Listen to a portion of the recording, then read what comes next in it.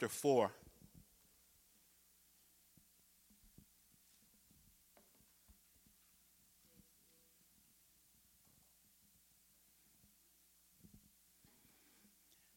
I have for some time basically been in a series of messages that focused on one word, joy.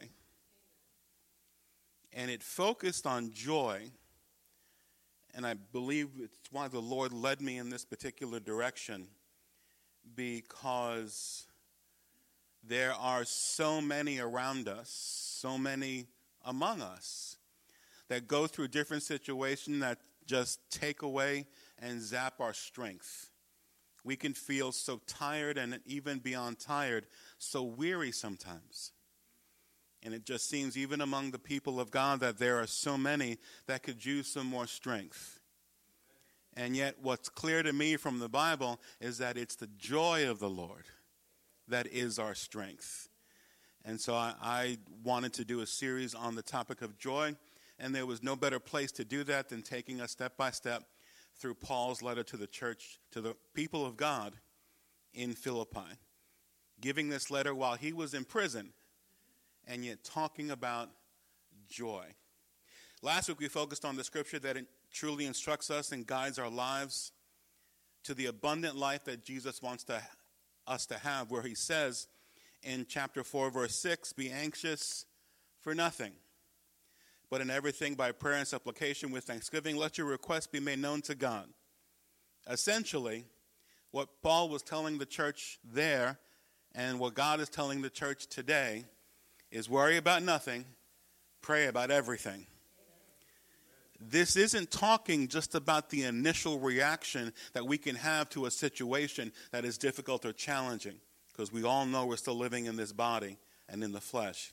This is about where we live, where our regular habit of reaction is. Tough times should lead us to the place of prayer. Unexpected challenges should lead us to the place of prayer. An unforeseen future. Anyone here care to let me know what's going to happen tomorrow? Didn't think so. Yeah, I did too. But an unseen future should lead us to the foot of the cross and to the place of prayer. Like the old hymn says, I may not know what tomorrow holds, but I know who holds tomorrow.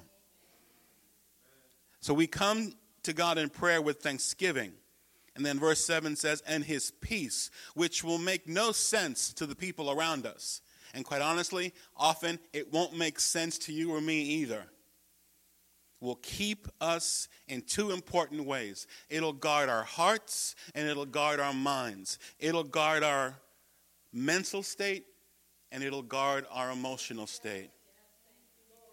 But how do we get to this place? This is all wonderful concepts and ideas and principles and teaching, but how do we get there? God has promised to give you peace, and not peace as the world gives. He's promised to give you his peace. A peace that kept him so focused while facing accusations and facing crucifixion that he was able to ask his Father to forgive you and me from the cross. A peace that encourages others while someone is in jail for the awful crime of preaching the gospel, and yet he's able to encourage Christians elsewhere. This is the peace of God that he gives. He gives peace. But how do we hold on to it? It just seems sometimes we can receive this peace from God and then we'll get that phone call. Or we'll make the mistake of watching the evening news. Or we'll talk to a friend who we took the phone call because we figured it would be an encouraging phone call and something went wrong. How do we hold on to this peace? We don't want to be people to whom God gives his peace and the next day we lose it, or probably more honestly, the next hour we lose it. Where do we start? The Bible says it starts in our minds. Philippians chapter 4, verse number 8. Finally, brethren, whatever things are true, whatever things are noble, whatever things are just, whatever things are pure, whatever things are lovely, whatever things are of good report, if there is any virtue, if there is anything praiseworthy, meditate or think on these things. The things which you have learned and received and heard and saw in me, these do. And the God of peace will be with you. I know this is an elite group, so this may not apply to anybody here. But have you ever been really, really mad at somebody? I know you haven't. And it seems that the more you think about it, and the more you meditate on it, and the more you dwell on it, whether the thing or the person, the more angry you get. Let me ask you, the more you think about it, did the thing change? It didn't. Thinking about something doesn't make the thing more real. It may change your understanding of it in some way, or the feelings may become deeper. But dwelling on the person or the situation or the unknown possibilities doesn't change the realities we face. Now, I want to put balance here always. That doesn't mean we don't need to ponder some situations to get a correct perspective on things or a better understanding of things that we need to face. However, we aren't created. God didn't create you. The Lord didn't fashion you and me to be creatures who were ruled by the past. If he did, then that scripture where he says he makes all things new wouldn't make sense. Where Paul says right in this chapter in chapter 3, about forgetting those things which are behind and pressing forward to those things which are ahead. That wouldn't make sense.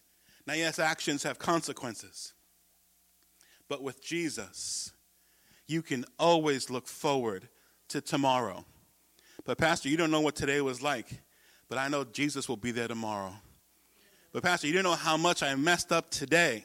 But Jesus will be there with you tomorrow. No matter what you've gone through, no matter what you've done, Jesus will be there tomorrow. And that's always something to look forward to.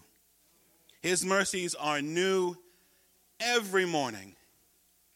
His love is steadfast and never ceases, Lamentations 3 says.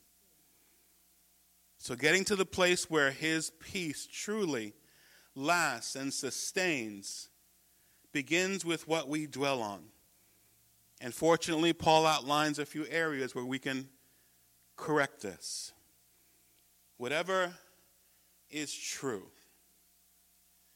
Anyone notice there's not a whole lot of truth going on around here today? Just not a lot of things that anybody with any reason in their mind would call true. Or we're told truth, absolute truth anyway, doesn't exist. If it's true for you, then you go right ahead. My Bible says Jesus is the truth, the way, and the life. And Paul says, whatever things are true, when we dwell on the goodness of God, when we dwell on the peace that Jesus gives, when we dwell on the fact that he died for your sins, when we dwell on the fact that when you gave your life to him, he brought you to a place of peace and right standing with God, that when you gave your heart to Jesus, he wrote your name in a book in heaven, and one day is going to welcome you into your heavenly kingdom. That is true. And that's something that can change any dark day by dwelling on it. He says, whatever things are noble or honorable, whatever things are just, whatever things are pure, whatever things are lovely, whatever things are, and this goes to almost so much of our news today, whatever is of good report. Not awful report, not subjective report, but good report. If there is any virtue, and that can be translated moral excellence, if there's anything praiseworthy out there, dwell there. It's almost like Paul is saying, I get it. The world is messed up. If you can find anything out there, but if you truly look, you will find things, you will find people that you can actually focus your mind on and maintain your peace. The evening news doesn't provide much help in maintaining your peace, does it? The 24-hour news cycle on cable TV doesn't provide much help in maintaining your peace.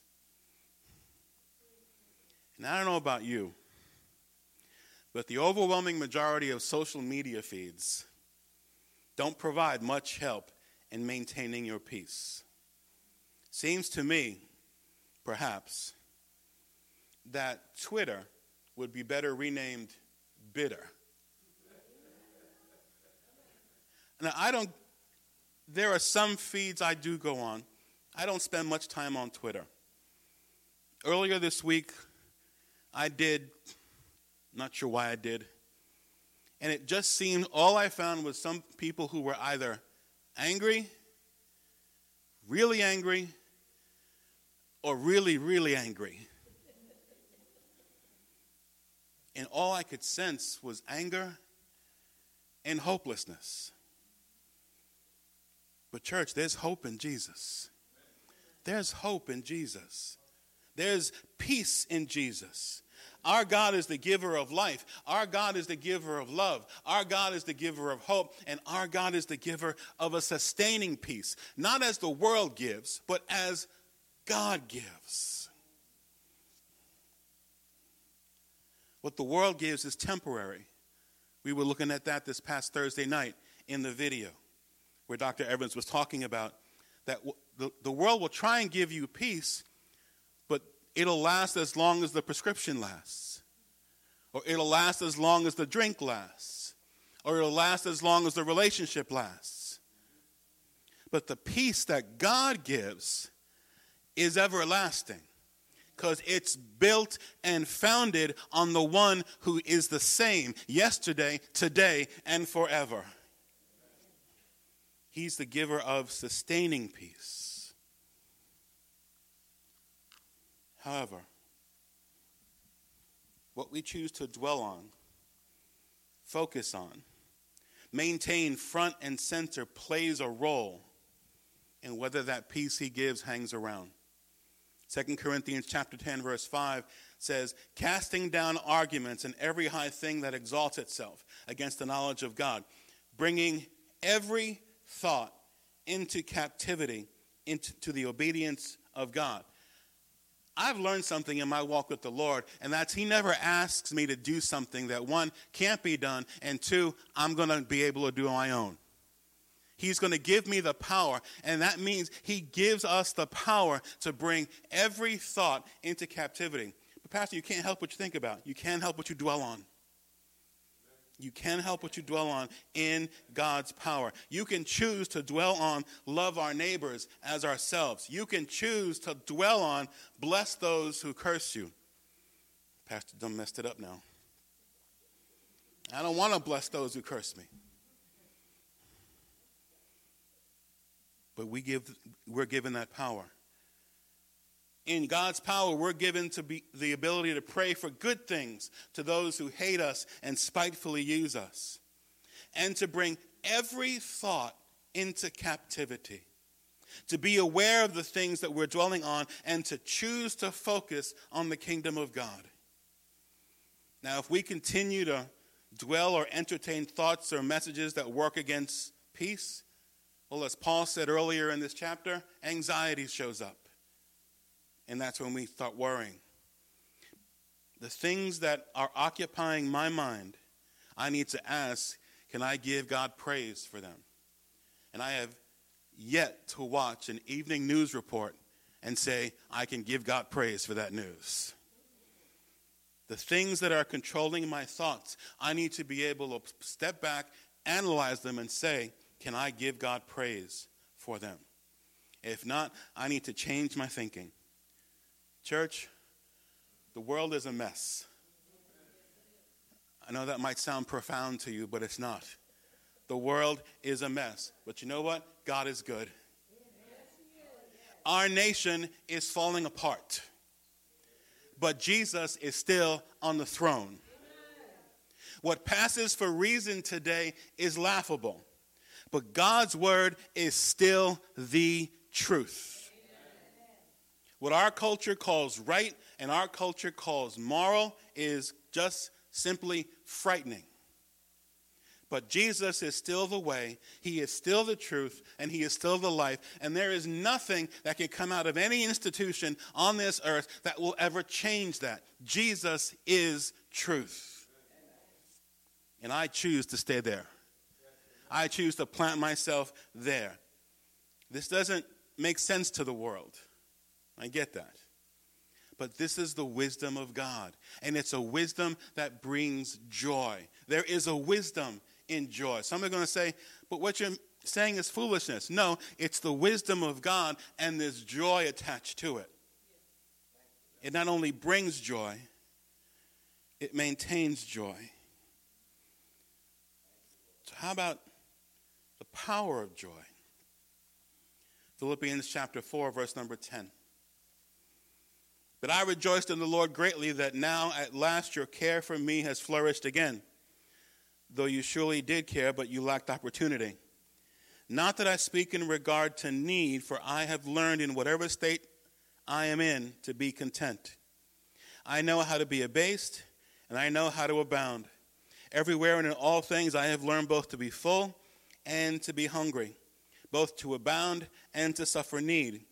I can do all things through Christ who strengthens me. Nevertheless, you have done well that you shared in my distress. Now you, Philippians, show also that in the beginning of the gospel, when I departed from Macedonia, no church shared with me concerning giving and receiving, but you only. For even in Thessalonica you sent aid, once and again for my necessities. Not that I seek the gift, but I seek the fruit that abounds to your account. Indeed, I have all and abound. I am full, having received from Epaphroditus the things you sent me, a sweet-smelling aroma, an acceptable sacrifice, well-pleasing to God. And my God shall supply all your need according to his riches in glory by Christ Jesus. I need to read that again. And my God shall supply your need according to his riches in glory by Christ Jesus. Now our God and Father be glory forever and ever. Amen. Paul truly loved and enjoyed the support he received from his Philippians brothers and sisters. But even in thanking them for their care, even in letting them know he appreciated all they were doing for him, and he says, in my distress, through him, the Holy Spirit introduces to us an amazing picture of the power of joy and the power that God gives to the believer in this world, in this word called contentment. It may be at the top of the list of words that this world does not understand. Contentment is not apathy. Contentment is not settling. Contentment is not giving up. Contentment is not giving in. Going back to the original language, contentment literally means being in a place where you can rest with where God has you, despite what's going on around you. You see, our world wants a joy that is tied to the circumstances that we face. But Jesus gives us a joy that is greater than our circumstances because it outlasts our circumstances. Sometimes our circumstances stink. Sometimes they're awful. Paul was in prison. I'm quite sure if we could interview Paul now, he would say, I don't like being in prison. Paul would have done what he needed to do to get out of prison. But while there, he knew he was not alone. While there, he knew even in prison, he could rest in the arms of Almighty God. While there, he knew God was with him. And in God's presence, no matter where that presence is, you and I can find rest. Over the years, I've seen and heard the quote from Philippians 4:13 on just about everything. T-shirts, coffee mugs, license plate frames, posters. It's everywhere. And it's usually quoted as a reference to encourage brothers and sisters in the Lord as they're facing a new challenge. It's usually used to encourage them that if there's a mountain in your way, it doesn't matter because you can do all things through Christ who gives you strength. It's usually used to encourage to stand against those people in your life who would tell you you can't, when Jesus is saying you can. And all of that to me is valid. We should encourage people. Because when God says you can, it doesn't matter who says you can't. But I want to look at the context of what Paul is saying when he says, I can do all things through Christ who gives me strength. He's not talking about a mountain. He's talking about being hungry and then being full. He's talking about having many needs and then having everything he wants. He's talking about being brought low or abased, or talking about being free as a bird. His point is that situations or circumstances do not control or dictate the joy and the peace I experience. Now, some are going to say, well, if you have everything, of course you're going to have joy. How many people know someone who has everything and they're still miserable? They have so many things. We see celebrities all the time, and they seem to appear to have anything anyone could want except joy. Because they need Jesus. When I trust his hand, I'm not being unrealistic. I'm learning the greatest reality in the universe, that I can be content no matter what's going on in my life. I've shared the story from many years ago when I lost my job. We were at home discussing that story recently, and my son called it the Goldilocks story. Because I was first in Wisconsin where it was too cold. And then I was in Texas where it was too hot. And then I came home to New York where it was just right. I never looked at it that way, but it's true.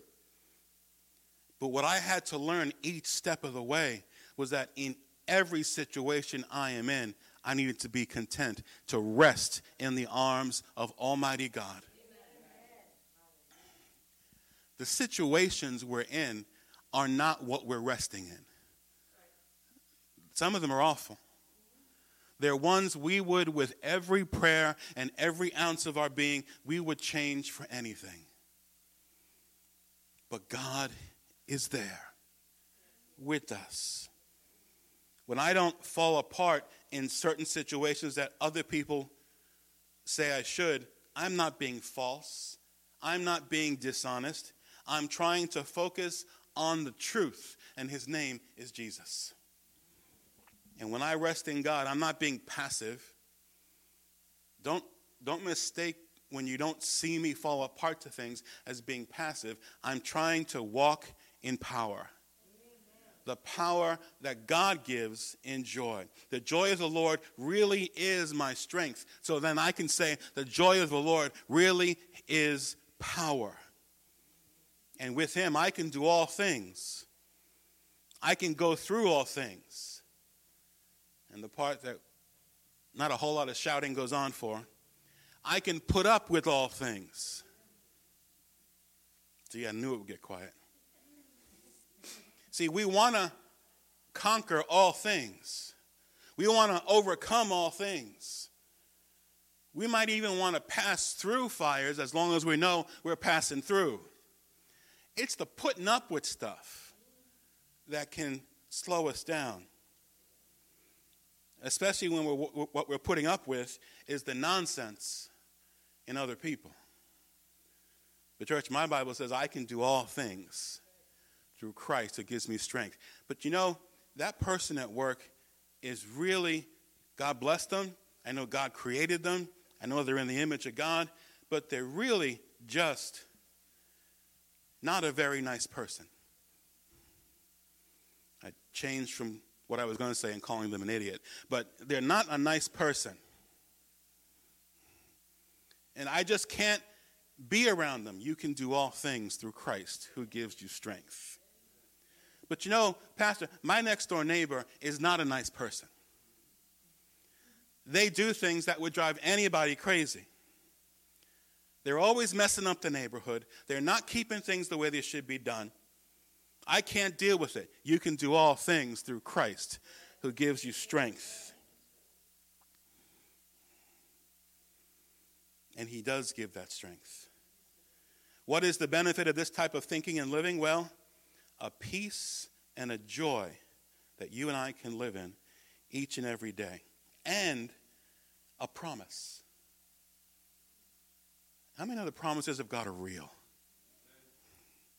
A promise in verse 19 where he says, and my God shall supply all your needs according to his riches and glory. When you and I don't try and make things happen in our own emotions, when you and I don't try and force issues that God is working out in his time, when you and I rest in him in godly contentment that isn't apathy, that isn't giving up, we have a promise that he will supply all of our needs according to his riches, not according to our timetable or our wants, but according to his riches.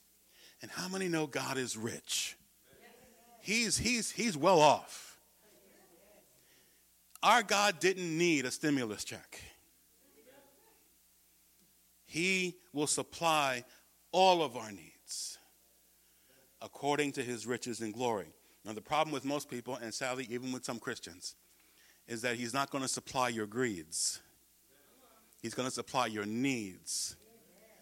But doesn't God know I need that brand new BMW? Doesn't he know I need that 2021 Mercedes? No, you don't. I'm quite sure the world will not stop spinning if you keep driving the car you got. But doesn't God know I need $10 million right now? Brother, sister, I'm there with you. I'd be okay if God dropped that in my lap. But you know what? I don't need it. What I need is more of Jesus. What I need is to know him more in the power of his resurrection and in the fellowship of his sufferings. And I know my God will supply all my needs according to his riches and glory. That's something to shout about, church. That's something to witness about, church. That's something to rest in. And keeping in the theme of this message, that's something to dwell on. All of us go through different situations. Some have gone through severe tragedy that has escalated in short periods of time. Some of us, like what I went through years ago, it was a challenge that then got extended over a long period of time. But I can tell you God is real. And he was never far away. There were times I would call out to God and ask, what are you doing? And he would just tell you, I'm right here. I'm right here. And that's where you learn that his presence is as desirable as his power. His presence, what do we say, brings fullness of joy. Don't we want that fullness today? That strength that brings joy. That peace that the world looks at us funny. The world looks at us funny anyway. They look at us as strange anyway. You mean you go to church on Sunday? Yeah. Almost all the Sundays? Yeah. You actually give them money? Yeah. You actually go more than once a week? Yeah. You actually live this thing in your home? Yeah. You actually believe that there was someone called Jesus? Yeah. they're going to look at you strange anyway. So while you're looking at me strange, also notice that I have a joy you don't have. I have a peace you don't have. I have a calmness in my heart you don't have. And it's because of the Jesus that you can have but choose not to. So I'm going to dwell in the secret place of the Almighty. And that's where I'm going to find joy. Stand with me, please.